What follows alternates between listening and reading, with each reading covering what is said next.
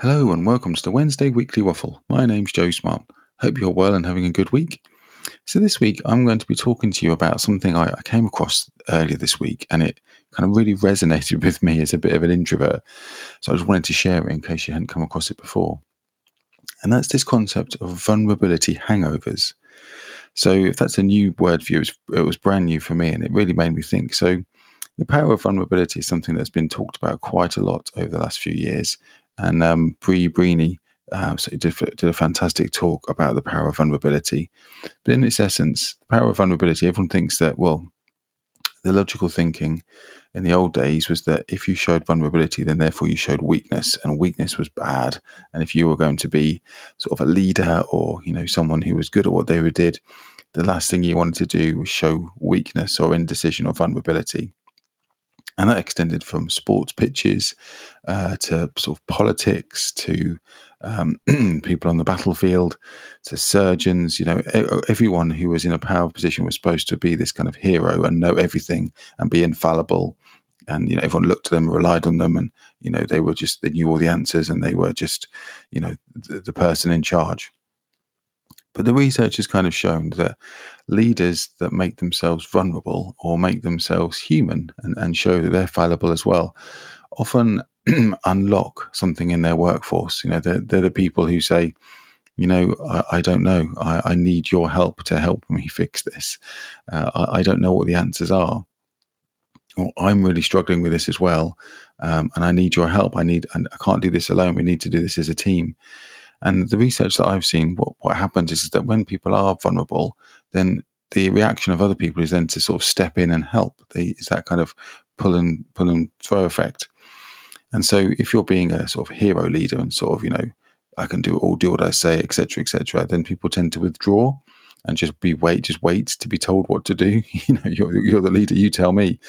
Whereas if the leader is very much, or the person in charge is very much, I don't know the answer to this. This is a really tricky problem. I really need some help on this. Then, counterintuitively, everyone then sort of says, well, I can help you with that. Let me help. And they're kind of attracted by that vulnerability.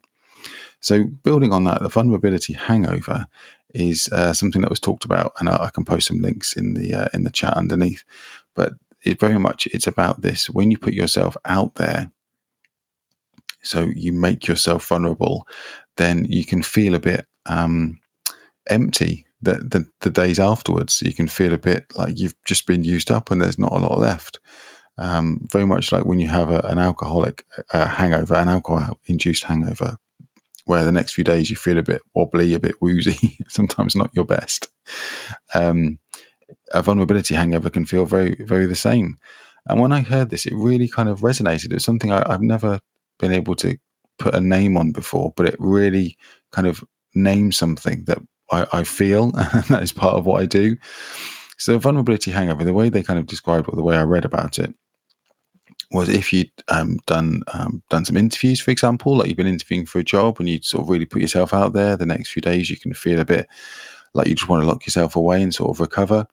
If you've done a big presentation, or you've organized a wedding or a big party, or just something where it's really, really important to you, and you've put yourself out there and you've made yourself vulnerable, and you could have had the best time. It's not to say you didn't have a great time, but just something that there was you put yourself out there, and you really put everything on the line, and you made yourself feel really vulnerable.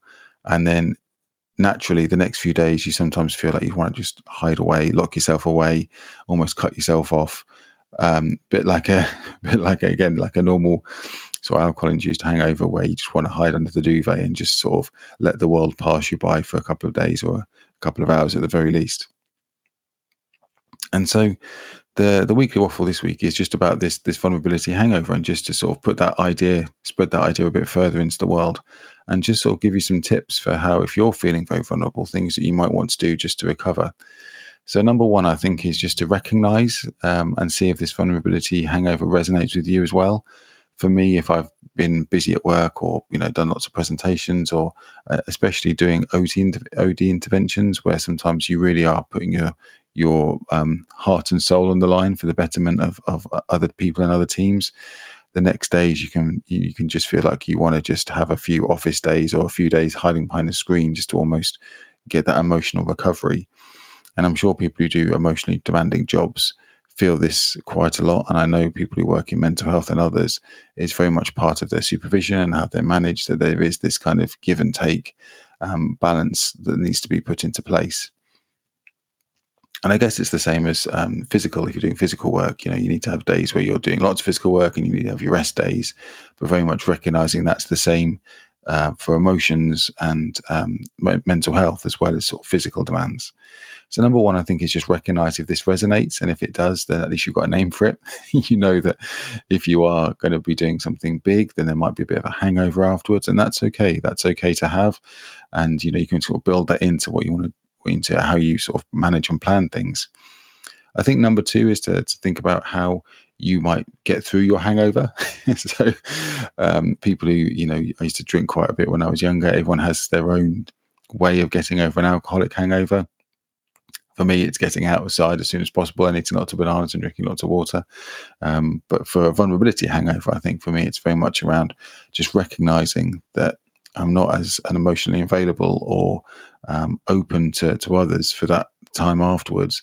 And just to let people know that, I just need a bit of downtime and it's not them. I'm not avoiding them or not interested in what they're doing, but I just need a bit of downtime to kind of recover. And most people can understand that and relate to that. So number two is just recognizing that and letting others know so they don't think you're withdrawing or they've done anything wrong or anything else, but just letting people know that you need that bit of downtime just to recover. And number three, I think it's working out what gives you your energy back. So for some people, that would be, curling up with a good book. It might be doing some research. It might be just chilling out in front of the TV for a couple of hours. It might be going for a walk. It might be doing some exercise. But just very much thinking about what refills your cup, as it were. And I think lots of people think that maybe just lying in bed or just watching TV is something that refills your cup. But for me, I think it's about chasing a feeling to recover. So some people, everyone will have a different thing, but there'll be an instance where you're doing something and you can sort of close your eyes while you're doing it and you'll just get a flood of endorphins. So for me, it's very much around going for a walk outside, being in the sunshine, even if it's a rainy day, just just having a walk and going somewhere where it's nice and quiet. There's not too many people around, and just taking those big deep breaths, sort of centering myself again. And often after a few of those, I can just feel like the endorphins sort of rushing in, and it feels like that's my hangover, my vulnerability hangover cure. But everyone will do it differently. I know people talked about, if they live near the sea, going to the sea, taking their dog for a walk, playing games with the children, reading, or whatever it is that makes people just have that. Doesn't really matter what it is, to be honest, because it's about the process rather than the outcome. It's very much around whatever it gives you that power to recover from that from being that vulnerability hangover. Then factor that into what you've got to do, because again, we keep coming back to this. You need to be good yourself in order to give to others. So it's really, really important to build into that self-care. So that's the weekly waffle this week, the power of vulnerability and vulnerability hangovers. I'd be really interested to know if this resonates with you, whether you think, yes, that's it. That's why I always feel exhausted after I've done X. Or, no wonder I'm feeling, just completely wiped out after I've done this. I've got a vulnerability hangover that I just need to factor in some recovery time. So yeah, let me know if this resonates, and I'd be really interested to know what your vulnerability hangover process is, your cure is, how you sort of re-energize after that. But otherwise, I hope you have a great week. I look forward to speaking to you soon. Take care. Bye.